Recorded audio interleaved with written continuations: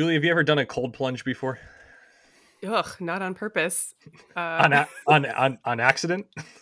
well, sometimes, we live in, I live in Chicago, and Lake Michigan is a large body of water. Sometimes kind of feels like an ocean when you're at the beach next to it. And there's been some times that I think that like early June is a time to jump into Lake Michigan. It is not. It is not the time. And that's not even a real cold plunge. That's probably still only like 50, 60 degrees Fahrenheit, but Well, it's we're pretty going to bad. learn about what qualifies as a cold plunge. So good lead in there. Also, yeah, you Thank can you. judge the Lake Michigan water just by how cold your shower is when it starts, because that's where the water comes from. Yep. There you go. So cold water immersion is definitely one of the hottest trends in the health and wellness world, especially in the United States.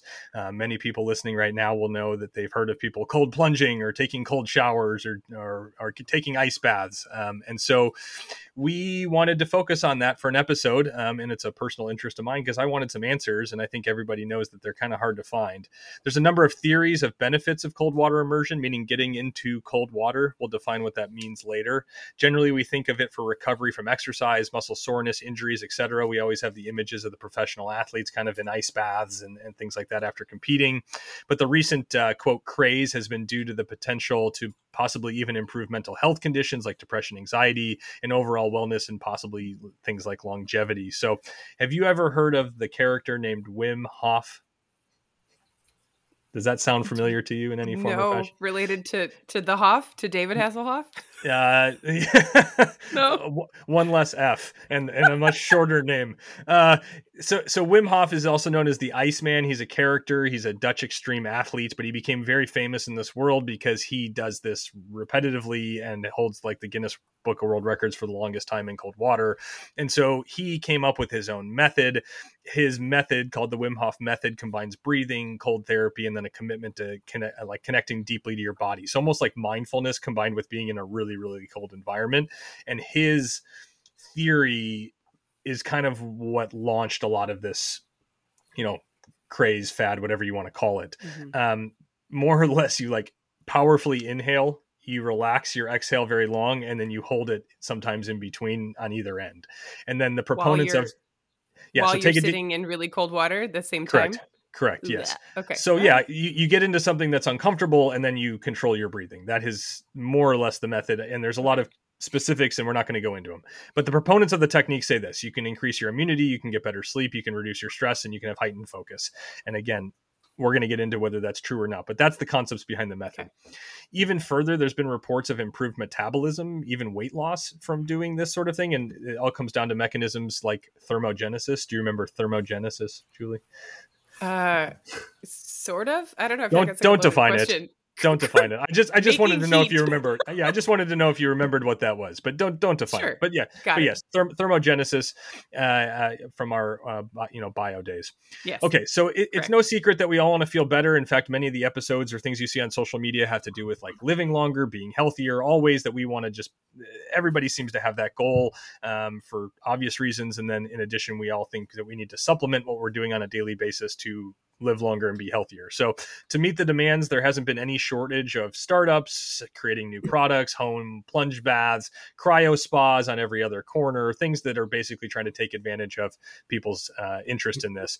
And then it's not just a TikTok trend. I was looking into this. Grandview Research, who kind of follows, how much industries bring in, showed that the cold plunge tub market was already at $298 million in 2021, and it's expected to grow to $500 million by 2030. So, this isn't just like things people are putting funny videos on Instagram and TikTok. It's making a lot of money. So full disclosure, I personally love to do the cold plunge myself.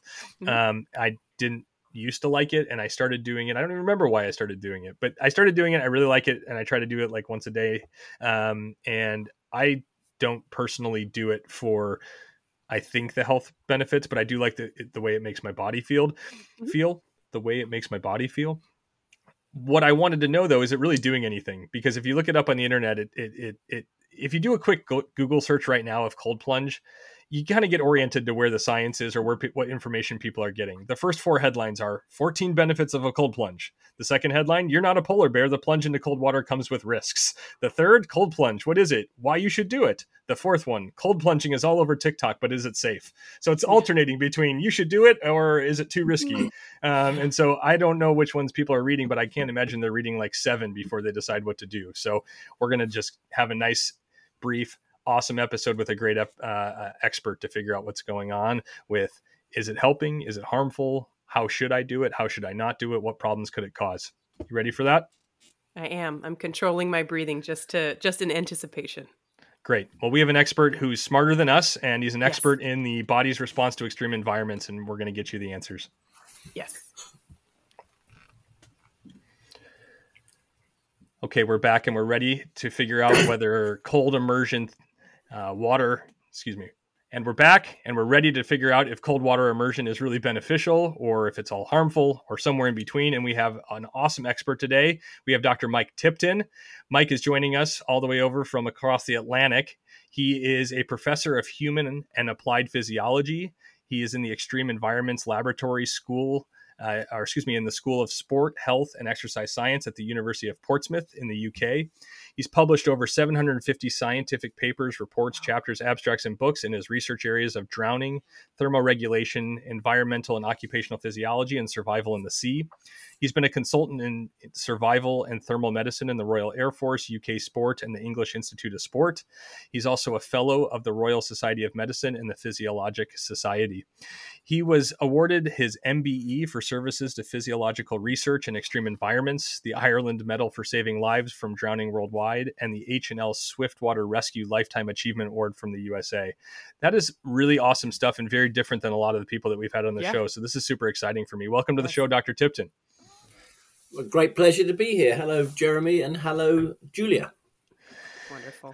We're super excited to have you. You're going to help us understand the actual science here and figure out, what we should and shouldn't be doing. Let's start with just some basic physiology. The cold exposure that everybody is doing is taking off. As I mentioned in the intro, people are immersing themselves in cold water for a litany of possible benefits. But what actually happens to our body when we make ourselves cold? So the first thing that happens is the skin cools, unsurprisingly, because that's the bit closest to the water. And about 0.18 millimeters below the surface of your skin, you have lots of cold receptors. And they fire big time. They peak somewhere between 10 and 15 degrees Celsius. You get the consequence of that stimulation, which is what we called cold shock back in the 80s. Not because of the medical definition of shock, but because it's a shocking experience. And, people listening to this will know that because they've been in a shower that went cold. They've gone into a pool that was cold. So they know that you get a bit of a gasp and a bit of hyperventilation. But when the water's very cold, that gasp is big and the hyperventilation goes on a while. So as an example, that sudden cooling of the skin can produce a gasp of between 2 to 3 liters. The lethal dose of water into the lung for drowning, salt water for an average adult is about 1.5 liters. So that first gasp in, if you're under the water or you've got a wave breaking over your face, you've jumped from a height, can cross the lethal dose for drowning. And for years and years, starting with the Titanic disaster and going onwards, people thought that hypothermia was the big problem with going into cold water. In fact, we know that in cold water, certainly in the UK, about 60% of those that die from that cold shock response. So very early cooling of the skin, and then some cooling of the superficial nerves and muscles that stop you being able to swim. And nobody really is going to become hypothermic if you're an adult, even if naked in freezing cold water in less than about 30 minutes. We're just too big. That's a very wonderfully condensed amount of education. I love that. That was 30 years. That was 30 years worth of research in 45 seconds. I've now told you everything I know, and so now we're stepping into the unknown. Oh goodness, that's great. Yeah, that's say we've survived that gasp, which is good. Mm-hmm. What's the next phase of our physiology? Now in the United States, people are sitting in these cold bodies of water intentionally for 2 to X minutes. So what's happening next for them? Well, it's probably worth mentioning that the consequence of the cold shock response is not just respiratory, not just a gasp and uncontrollable hyperventilation. Because you shut down the peripheral blood flow, which is the body's response to insulate itself, to withdraw blood from the skin, and you push up cardiac output. Well, that's the same as turning down all the radiators in your house and turning up your central heating pump. So the pressure in the system goes up. So if you're not already suffering from hypertension, you'll get hypertensive when you go into cold water and you put a significant amount of workload on the heart. And it used to be thought that, maybe 5 to 10% of the deaths that we see on initial immersion in cold water were cardiac, but we actually think it's quite a lot more now because, of course, a lot of that information comes from experimentation done on young, fit, healthy individuals. Mm. And we're increasingly seeing less fit, older individuals going into cold water. The other thing that we know is if you really want a surefire way of producing a cardiac arrhythmia, an abnormal beat, then if you go into cold water and hold your breath, and particularly if you do that whilst you've got some water splashing on your face, even young, fit, healthy people will, about 82% of them will show some form of cardiac arrhythmia on the break of breath hold within 10 seconds. We called it autonomic conflict because it's the fight between the two arms of your nervous system, your autonomic nervous system, one trying to increase heart rate, one trying to slow it. And we think that probably accounts for, some of the problems we see on initial immersion. So that's all this is the first 30 seconds of immersion. Yeah, we've now scared the shit out of everybody who's getting into cold tubs. That's good. That's a good place to start as physicians, I feel like. Our work underpins the Royal National Lifeboat Institution's work here to try and get people to respect the water. There's absolutely no problem with thinking about going in it, but you've got to realize we're a tropical animal. We want to be naked in 28-degree air, which is what most people book for a holiday. And if you take that tropical animal and you plunge it into water at 50 degrees Celsius, let's say, 10 degrees Celsius, 50 degrees Fahrenheit. We use different scales between the UK and the US. Then you're going to get a fairly significant response. So anyway, so that's cold shock. The next tissue, as this cold front moves into the body, the next tissues to be affected are the superficial nerves and muscles. And the limbs are particularly susceptible because they're cylinders. They're fairly thin cylinders.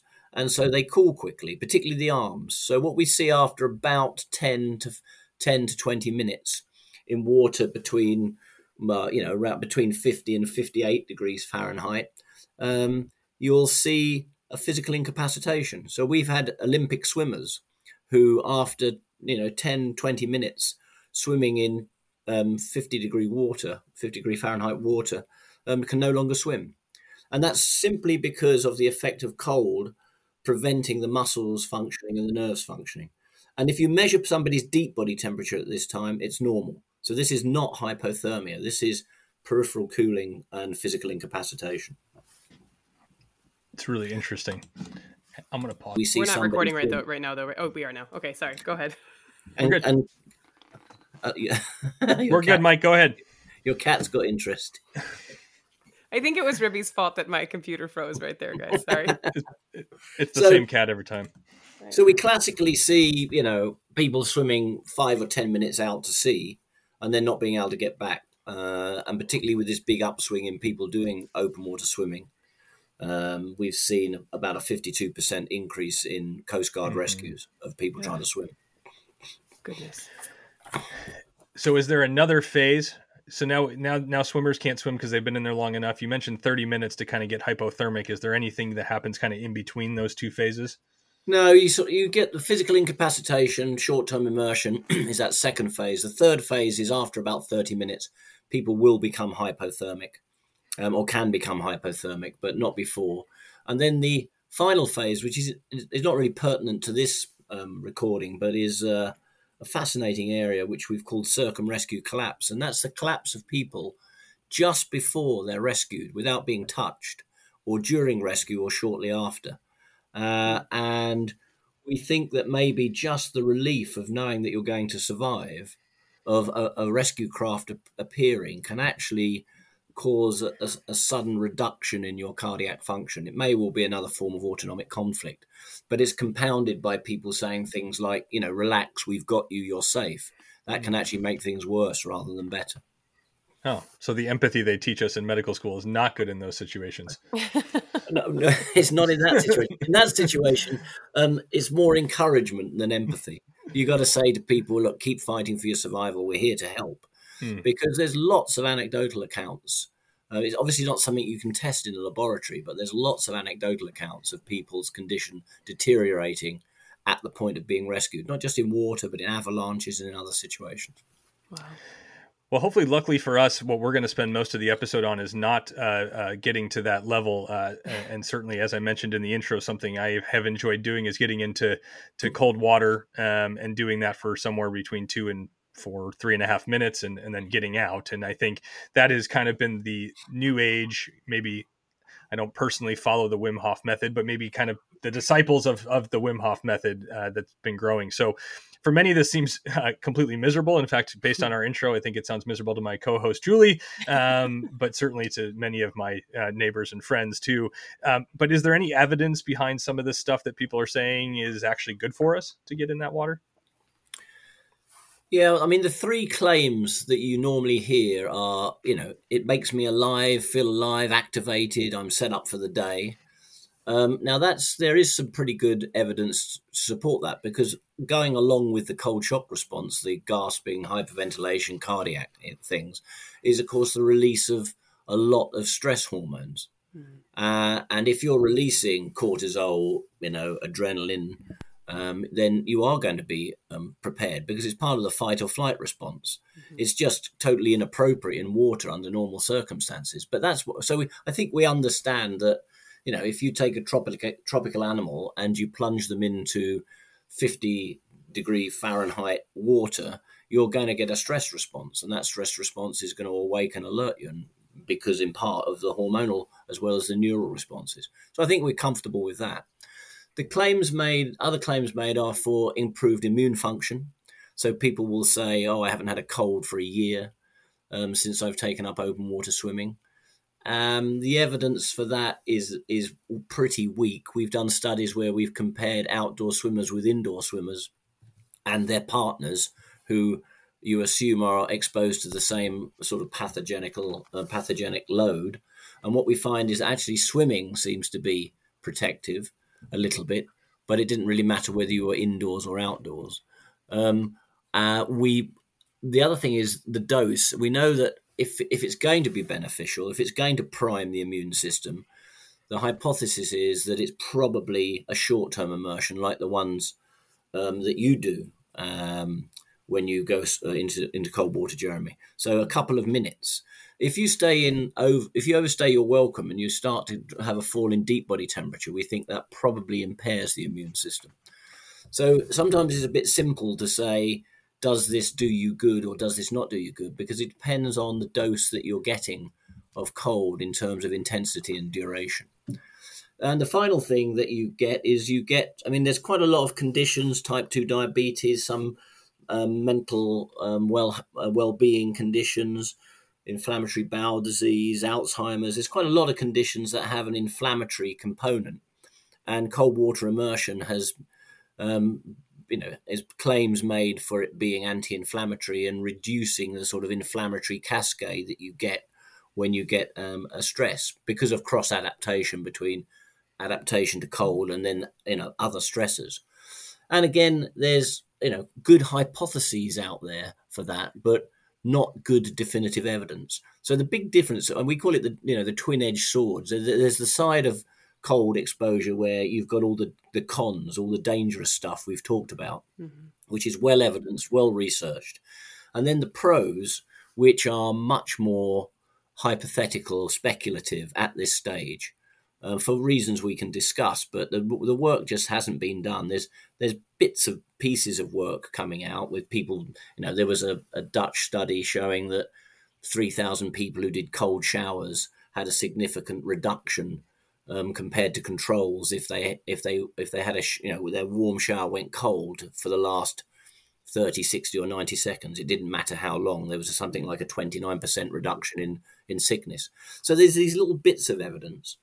But most of the research is people asking people who do it whether or not they think it's good for them. But, there's not many people you ask when they're doing something, do you think that's good for you? Where they're going to say no. It'd be strange to be doing something that you thought was bad for you. But the big but is, a placebo effect is still an effect, and anecdotal evidence is still evidence.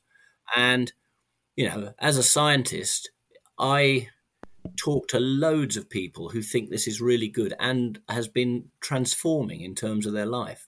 I mean, I'm talking, we did a study with a young lady who had mental health issues with depression. I mean, very serious depression, in that, close members of her family had committed suicide. And she came along and did some cold exposures with us because she'd had a baby and didn't want to be on drugs bringing up her new baby. And after a couple of immersions in cold water, just sort of 3-minute immersions, she was really miserable. And we suggested that she stopped because, that's not our business to make people unhappy. She insisted on continuing. And after 6 immersions where she developed some habituation of that cold shock response, she said she'd felt the best she'd felt in years. She went on to take up cold water swimming. A year later, drug-free and depression-free. So something's happening. I can't really tell you what it is, unfortunately, but I've got, we have hypotheses and speculated mechanisms. And for those that it works for, that doesn't matter. I mean, it just works. But we see, as a scientist, if we know the mechanisms, we might be able to activate them in other ways for people who can't go and throw themselves into cold water. I think it'd be really good to dive into that anecdote for a second, because there was a lot in there. So the 3 to 6 thing, where it was like making her worse at 3 and better at 6. What is your hypothesis there on why? So the cold shock response that we've discussed, you can reduce by about half in as few as 6 3 to 5 minute immersions.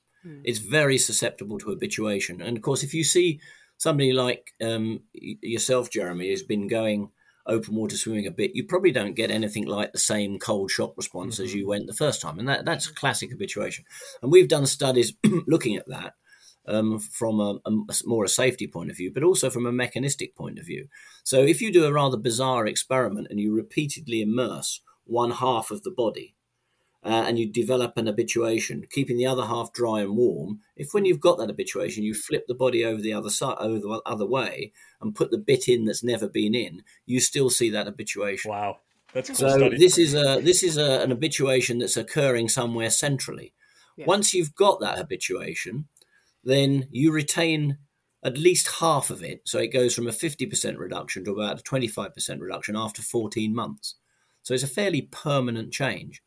The problem with it is when trying to explain what going into cold water is a bit like trying to explain toothache. You kind of have to have experienced it. Yeah. So if I say to somebody, okay, we're going to do a study where we're going to repeatedly put you into water at 60 degrees Fahrenheit, let's say, then when they do the first one, they truly don't know what that's like until they've done it. So on the second one, they're always more anxious and more nervous because they now know what going into cold water is like. Yeah. Whereas you tend to translate it into air temperature. And of course, a 60 degree Fahrenheit air temperature isn't that bad. A 60 degree Fahrenheit water temperature is much, much more powerful cooling, fluid, because of the conductive and the difference in the physics of the two fluids. So after the second one, people tend to be fairly miserable. But the good thing is that if you push on with it, it gets much better between 3, 4, 5, and 6. So that's the kind of profile that we would expect to see, that by maybe your 6th 3-minute immersion, you can do this over the course of a day. By the 6th immersion, we're seeing about half the cold shock response. And more importantly, from the safety perspective, people get their breathing back under control much more quickly, and they don't have such a big gasp. So anyway, that's what we did with this young lady, and by the end of it, she felt pretty good. And I think one of the benefits, there's lots of benefits or potential mechanisms by which going into cold water can be of use and of benefit. And one of them is the sense of achievement. In that, you've been reading and everyone's been telling you this is a dangerous thing to do, and you've gone in and survived, and that's something to celebrate. So there are other aspects to it, and at the moment the problem we have is going into cold water and doing something. There's so many factors in that. So you're exercising, you're going into a near weightless environment, you're often going to a beautiful place, you're overcoming the challenge of cold, you're meeting people, you're coming out having a hot chocolate and a big cake. Now, all of these things could be, the active ingredient in going open water swimming. And until you tease all of those out, you can't be sure. I feel like you just described après plunge. I need to look into that. It was like après ski, but plunging. It's true. It mostly involves a hot chocolatey drink and a large cake, as far as I can work out. I haven't done that yet, but I think it's going to go part of my routine. It's evidence-based per Dr. Tipton, I think, is what I just heard. Well, I love the concept of wearing a cold plunge like a badge of honor. I mean, I think we'll get into this at some point during our talk today, Jeremy, but talking about the Chicago polar plunge into Lake Michigan in the middle of wintertime. But there's a badge of honor to that. I think it's the same way that people, do extreme sports or decide to jump out of a plane or decide to go bungee jumping or something that is, and we spend so much of our lives maintaining our own comfort, that when you actively choose to do something that's somewhat dangerous, or perceived to be dangerous and very uncomfortable, there's a sense of accomplishment. And I didn't necessarily think about it in those words before, but that does make a whole hell of a lot of sense. Yeah, I mean, the benefits range from biochemical, from the release of beta endorphins, the release of serotonin, vagal stimulation, reductions in inflammatory cytokines. But then there's green-blue therapy, social inclusion, distraction, and challenge and overcoming that challenge. So the potential benefits, or the mechanism of the potential benefits, are really widespread. And what's lacking at the moment are studies that isolate each one of those and say, well, actually, this is the most important thing. And the problem is, if I make an application to get some funding to look at drowning, sudden cardiac death on immersion, hypothermia, swim failure in cold water, I've got a much better chance of getting that application funded than if I'm going to try and get some funding to look at the beneficial effects of cold water immersion on mental health, inflammatory conditions, immune function, because it's a little bit out there in terms of the mainstream medical research. So that's part of the obstacle to getting these questions answered. But the consequence of getting them answered, I think, is and moving to interventions that are natural in the natural environment and avoiding therefore unnecessary pharmaceuticals is quite significant. Yeah, it was an excellent point for our listeners, and something that we would want to reiterate is that, when people are doing research, the funding is so important. I mean, it's kind of what keeps labs open, and it keeps people doing their stuff, and those funding mechanisms oftentimes come from either government or charitable foundations that have specific purposes that they want to achieve. And so you're thinking about drowning, and we even mentioned in your bio all the things with like the military and such like that. But so when you start to get down to the nitty gritty of what you described, a lot of those fundings come from private entities that have a very, very interesting edge on why they want the study done in the first place. And so it creates bias. And so I think we would love to have these studies done. And I think the average person that I talk to who isn't a part of medical research doesn't always understand why we can't get them done. And I think that that's just an awesome point that you made about the funding aspect of it. It's just such a huge part of it.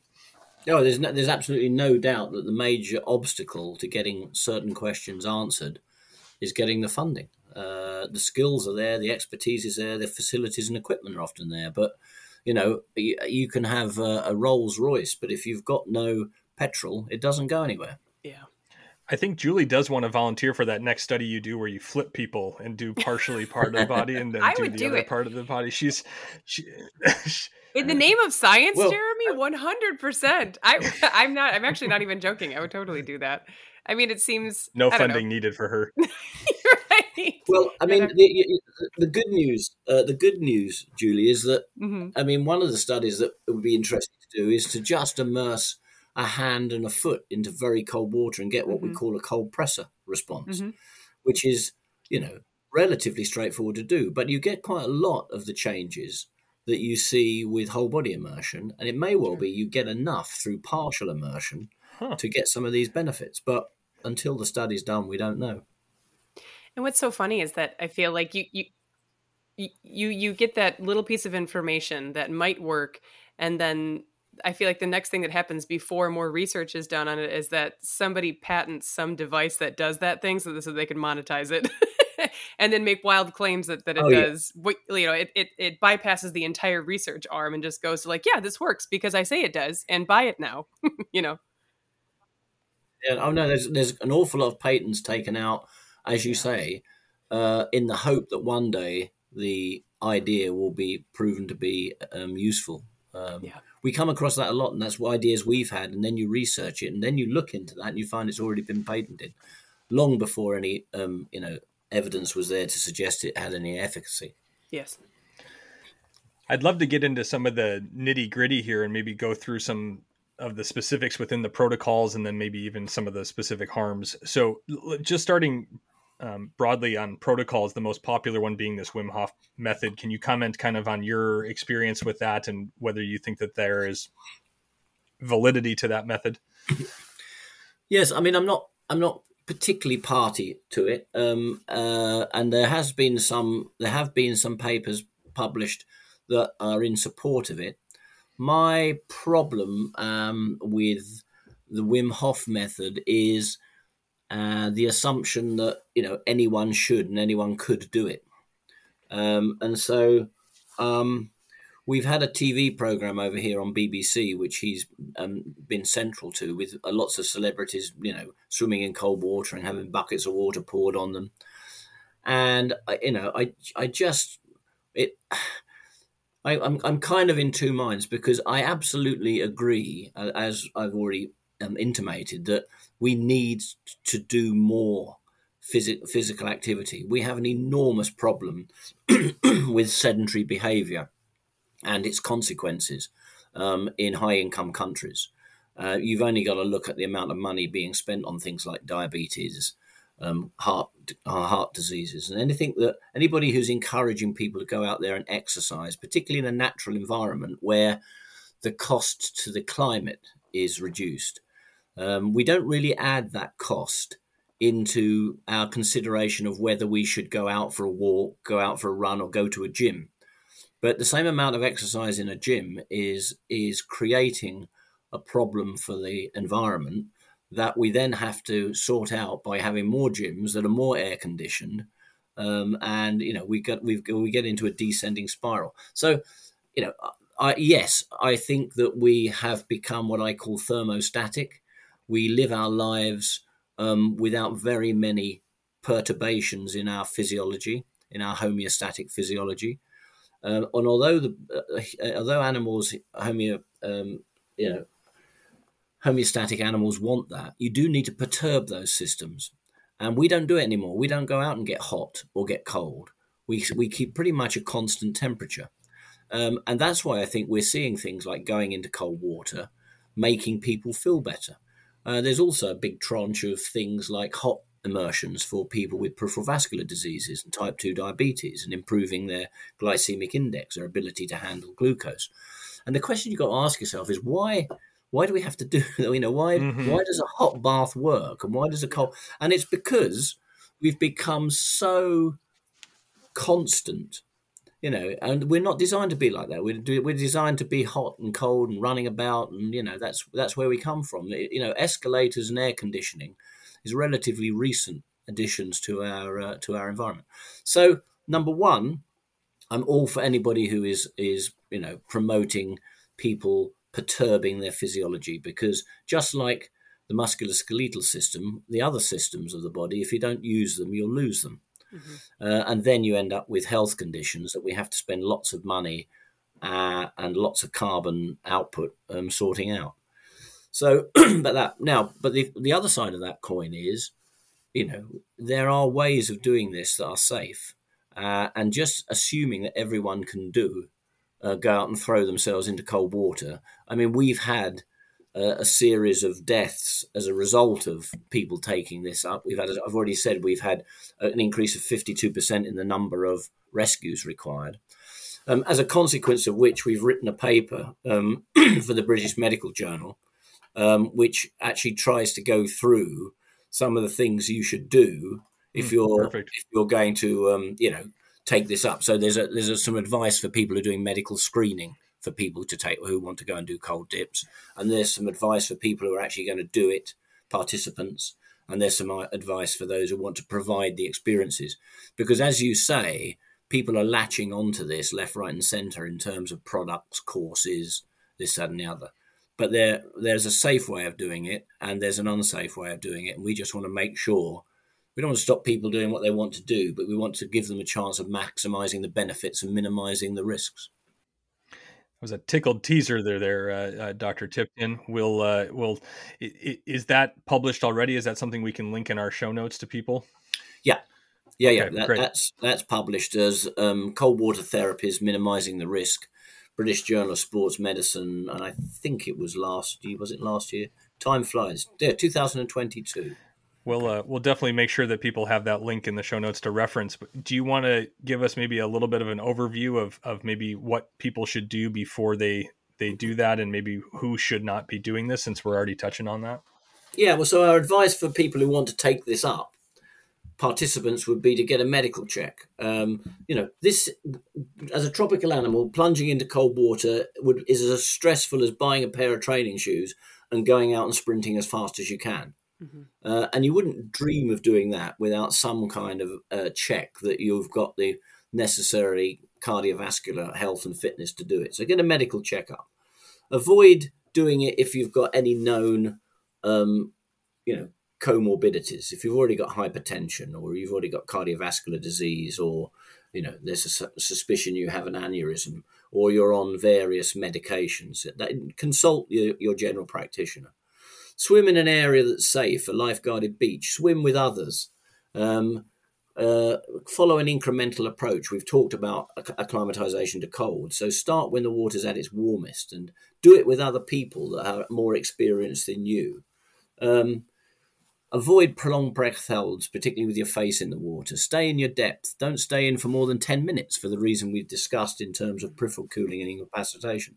If you're going to swim parallel to the shore, so that if you start to get into trouble, you can just stand up and walk out. It's amazing how many people just make the mistake of swimming out to sea, and they get in trouble, and now they're out their depth and can't get back. Don't rely on how you feel, because as you get used to cold water, you have no idea what's going on in your body. It's a well-known response that people who are cold habituated cool more quickly if they stay still, but they have no idea what their body temperature is doing.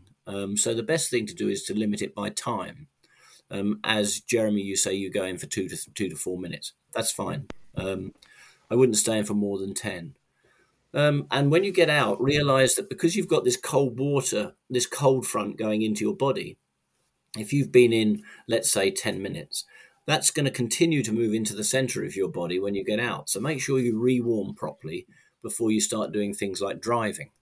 These are all commonsensical. Wear a wetsuit if you need to wear a wetsuit. Don't get sucked in by peer pressure of just going in a swimming costume. Wear, bright clothing. Use a swim float. This is not earth-shattering science. This is common sense, and all aimed at making sure that it's a positive rather than a negative experience.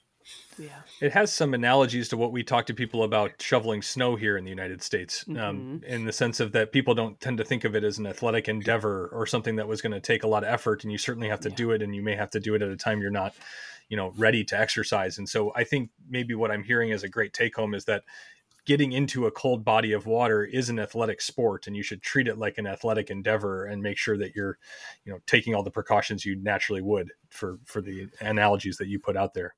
Absolutely. I know of no other stimulus that will instantaneously increase your heart rate, cardiac output, blood pressure, and ventilation in a way that going into cold. Won't happen if you just go out and start sprinting. This is right up there in terms of a stress being placed upon the body, and you need to be ready for that and prepared for it.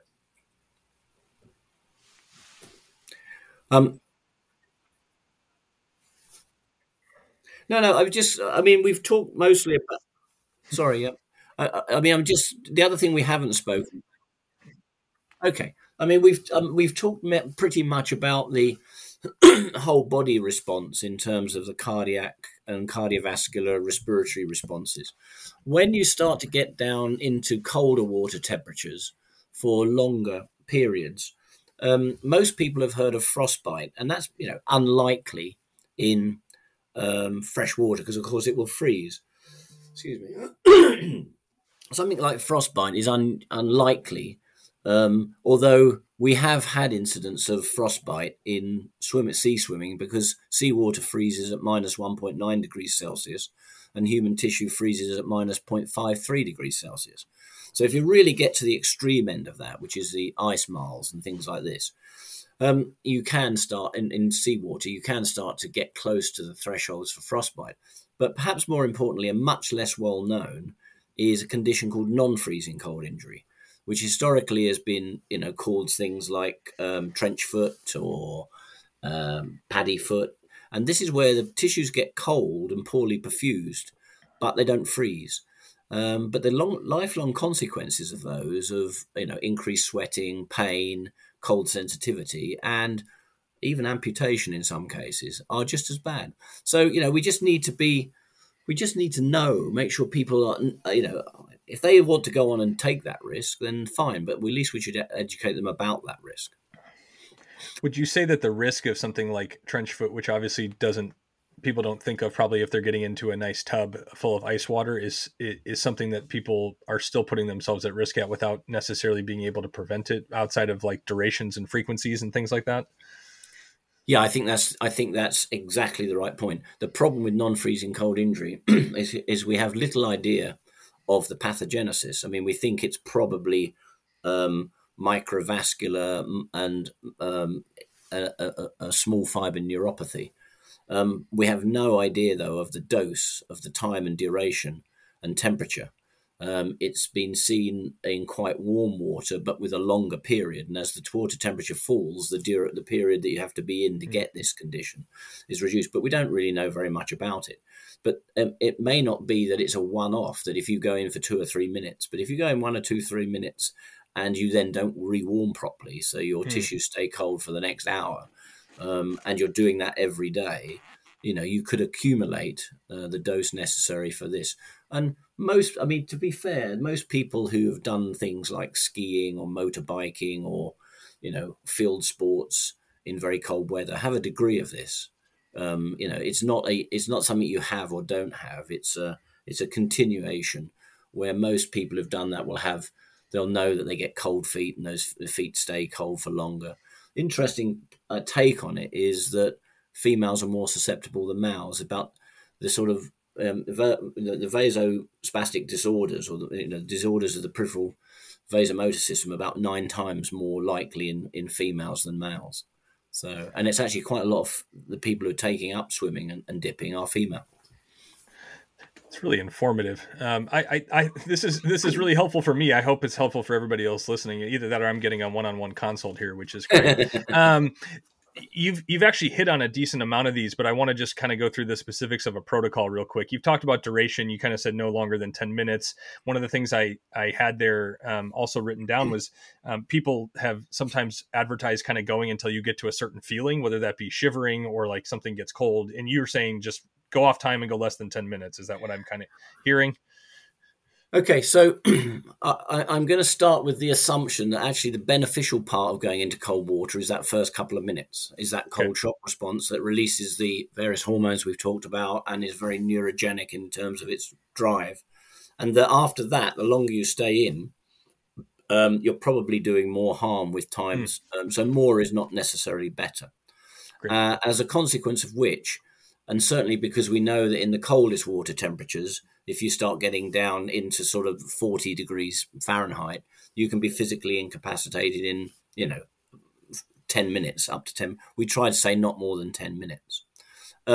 So we also know the cold shock response, if you believe that speculative hypothesis, it reaches maximum response or magnitude between 50 and about 59 degrees Fahrenheit. So actually going into at temperatures lower than that, I don't think is going to be that much benefit. You're just moving towards a threshold for non-freezing cold injury. So not only can we say the time, we can also say the temperature that we think would be beneficial. I don't think it's necessarily to swim. And if you're actually doing this, you mentioned earlier doing it for, weight loss and thermogenic effect, you're much better off going for a walk, because, exercising in a near weightless environment is not actually going to put as much metabolic demand on you as actually just walking with, your full body weight. So that's not a real reason for doing it, I don't think. We can probably link this, but just to counter the idea that you should do this to the same feeling, as I say, that as you get habituated to cold, you become comfortable at body temperatures that are falling quickly towards hypothermic levels. And the best example of that is Jason Zerganos, who was the world champion outdoor swimmer back in the 50s, and it was before really hypothermia was latched onto.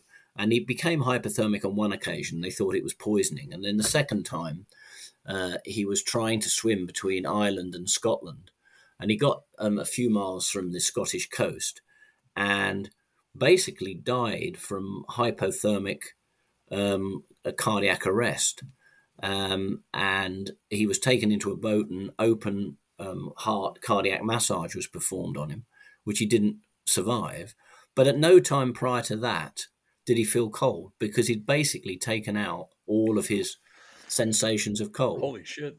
It's not a great, incidentally, that's not a great idea to start cutting people open with a penknife when you think it's not, don't do that.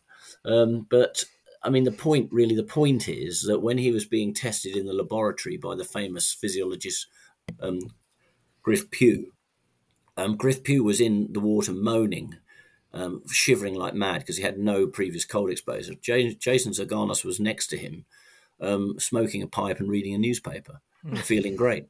So don't rely on how you feel to determine how long you should stay in, because you might find that you can slip into unconsciousness. There's one of two people who have swum the English Channel 3 ways non-stop, which is a remarkable achievement.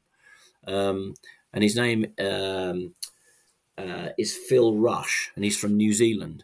And he now gets people to swim across the Cook Strait, and has regularly seen people swim to unconsciousness when they become cold habituated. So, as I say, that's rather a long-winded way of saying don't rely on how you feel. Yeah. Just stick to a time. That was really great. That was really helpful. A couple other things. Frequency. So is there can you do this too often? Is it per day? Is it per week? Is it don't do it a couple times per day? That kind of thing. I mean, a lot of the people I know just do this daily. Mm-hmm. Because they find the buzz they get from it so useful. And I mean, there's nothing particularly wrong with that, provided, as I say, you're not going and overstaying your welcome, or going in to very cold water and not warming properly, so that your tissues stay cold a long while and you move towards the thresholds for non-freezing cold injury. But provided you're doing it safely, and provided the conditions are suitable, because not every day, are natural conditions the kind of, that you want to go into. But, I don't think you can overdo it. A really tough question is, how infrequently can you do it and still maintain the benefits? And I think probably you'd need to be topping up in terms of having established an habituation and maintaining it, probably on a weekly basis. But I don't know anybody who only wants to go in once a week. Once they get the bug, these people are going in on a daily basis. And I work very closely with a large group called the Blue Tits in the UK. And they're run by a lady in Pembrokeshire, and they've now got 167 different groups. The one nearest me in Perranporth has gone from a membership of 25 to 1,000. And they're really keen on the safety aspects of things, the kind of things we've been talking about today. So they're a really good vehicle for getting the safety messages out there.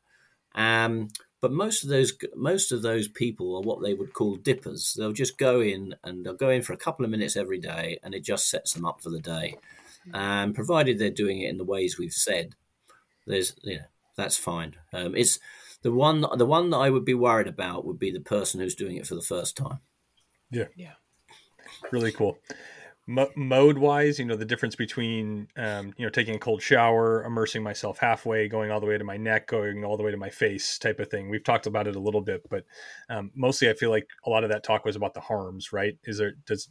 Certainly talking about harms, is there differences and benefits as well? So a cold shower is not as stressful as a cold immersion, simply because there's a smaller percentage of the body exposed to cold in a shower than there is when you do a head out immersion. That cold shock response, the dynamic response of the cold receptors, is determined by the surface area of the body exposed and the rate of change of temperature of the surface. So you can't get the same surface area exposed at the same rate by showering. However, there have been people who've done showers. I mentioned earlier a study where people went and had a warm shower and turned it to cold for 30, 60 or 90 seconds at the end and reported a decrease in the amount of sick leave from work. Incidentally, it didn't matter whether that cold period was 30, 60 or 90 seconds, supporting the idea that it's actually the sudden change in temperature rather than the duration of that change that's important. So we honestly don't know the minimum surface area that you need to expose in order to get any effect or the maximum effect. And it's a piece of work that should be done because, as I said earlier, you've got the possibility of giving that stimulus to people who are never going to find their way to swimming in cold water or dipping in cold water but until that work's done, we have to make the assumption that you can achieve something with showers, but perhaps not as much. One of the things I feel like you mentioned earlier, I think, and then just to condense it in here because it makes sense, the difference between, putting your body in or also putting your body and your face in at the same time, because people like to plunge, just to hammer home on that real quick. Yeah, so when the cold shock response, you'll always see that if you do a head out immersion. It's stimulated by the cold receptors under the skin. But if you end up putting the face in, you evoke a different response called the diving response, discovered and described back in the 1800s by Paul Burt. We described cold shock in the 1980s. So the cold shock response does all the things we've said, pushes up heart rate. The diving response is the response that allows diving mammals go under the water for a long time. So it slows the heart rate down. It helps breath holding, and it redistributes blood around the body to maintain normal blood pressure. Now, as you can imagine, if you get into a situation where you evoke both the cold shock response, trying to increase the contraction of the heart and the heart rate, and the diving response that's trying to reduce the contractive force and decrease the heart rate, then you get competition. And that competition, those two responses, the cold shock response is the sympathetic branch of the autonomic nervous system. The diving response is the parasympathetic. So if you've got those two fighting against each other, it's a really good way of producing arrhythmias. That's why we call it autonomic conflict. And we think, for example, it explains why 80% of those that die in a triathlon, this is US data, die during a swim. And these are people who have trained like mad. I mean, there's no reason particularly. But if you put them in the situation of a triathlon competition where they're more wound up, they're more excited, their sympathetic drive is greater, they might turn to breathe and they have to hold their breath because they're in this mass start where there's water everywhere. It's absolutely the perfect condition for evoking that autonomic conflict. That was beautifully done. That was very understandable and awesome. One more area of protocols, and then we'll move forward. You talked about warming and how important warming is. Does it matter how you warm / how quickly you warm. I mean, I think my favorite thing to do is just put on warm clothes and warm socks and walk around and naturally warm up. But I'm sure some people take warm showers or other concepts. Yeah, again, there's a sort of there's some misconception with this. If you've just been in for the amount of time we would recommend, 5 or 10 minutes, then it's perfectly okay to have a warm shower, because basically all you're trying to do is rewarm the skin. You've not got any great reduction in core temperature, but you can also put on clothes and walk about.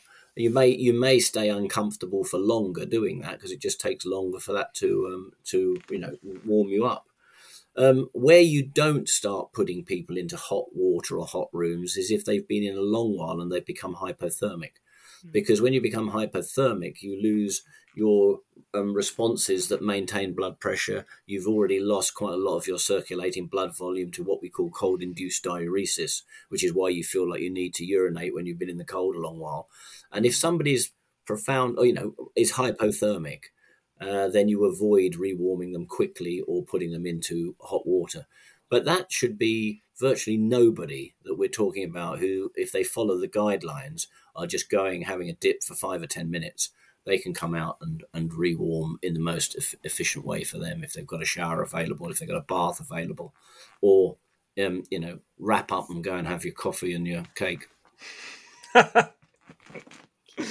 It sounds like I'm pushing coffee and cake. Why not? We push coffee and cake too. That sounds fantastic.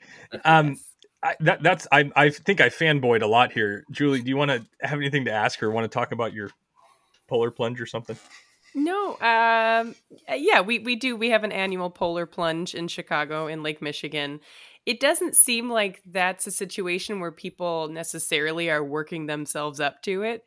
And I can't, if I had to take a guess at what the lake temperature of Lake Michigan in January or February, I imagine it is much, much, much lower than 50 degrees. So that to me a bit seems like I don't think I would want to be the sideline covering physician for that event. That seems like a high risk event because I can't imagine that folks are. Well, maybe they are, maybe they aren't. But I would hope that folks would give themselves time to acclimatize to it or train for it the same way that you would for a race or like we had talked about before. Real quick, though, I would love to talk briefly about cryo chambers. They seem to be everywhere in sort of med spas in the U.S. In fact, Jeremy, when you first asked me if I'd ever done a cold plunge, I hadn't, but I have been in a cryo chamber. I don't know if you've ever been in the same one that I was in, Jeremy, because I know that our baseball team that we cover Nope. has had one. No, you didn't. You didn't miss much.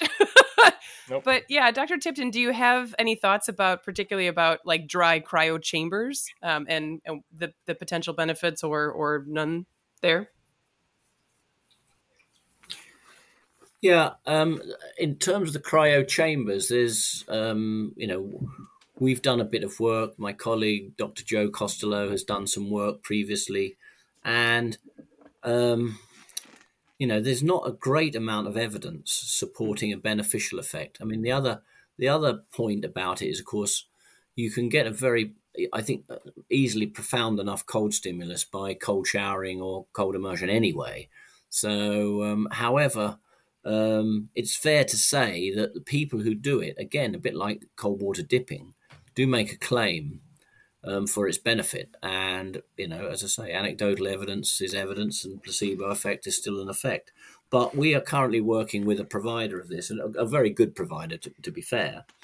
And we've been looking at things like the cold shock protein RBM3 that's been linked with Alzheimer's protection and haven't found any differences in cryo chamber users and controls. We've seen lower cortisol levels with people who go in regularly, and I think that's probably part of an habituation.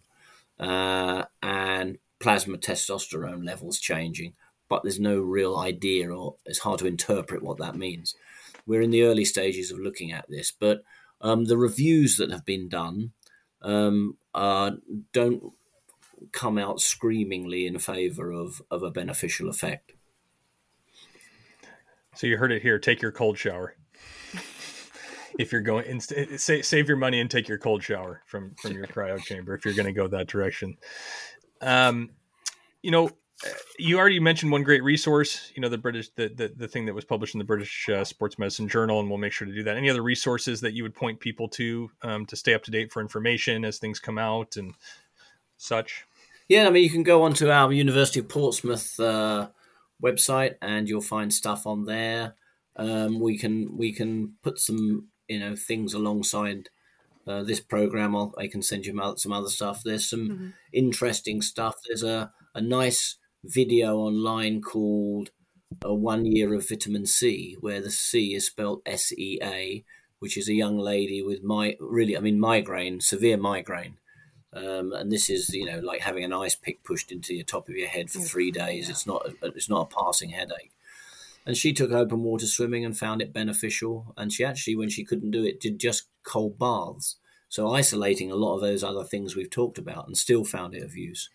So that's a really nice video to watch. But yeah, there's lots of stuff out there. I think I would just try and point people towards papers where somebody has actually done some research, because like every area, as it becomes popular like this, there are instant experts who pass on other people's information, often misinterpreting it. That then gets passed on by others, and this whole myth gets distributed around the bazaars. So just make sure, if you're going to go and look at something, that what you're reading comes from somebody who's done some original research in the area. It's one of the ways of, it's a modern phenomena of having so much information available to us, but not really knowing how to sift the wheat from the chaff. And that's really a problem in many areas we're finding.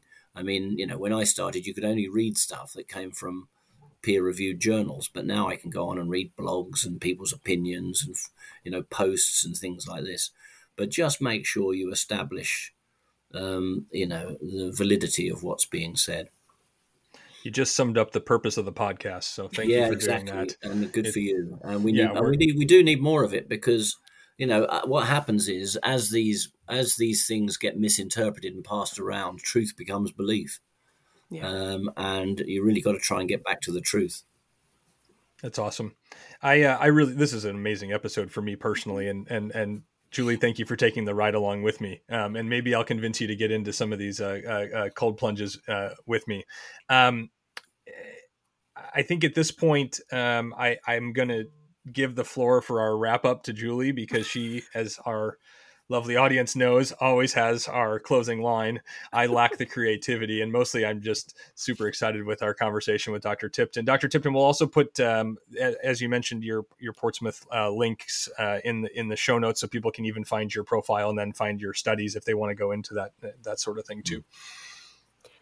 Great, thank you, Jeremy. You always just give me the last line, the last word, because you're just the gentleman. You're an absolute gentleman. But yeah, so we'll end it like this. Our lives are generally thermostatic, and maybe let's not tip it all the way into autonomic conflict, but maybe just dip your toe in, or a hand.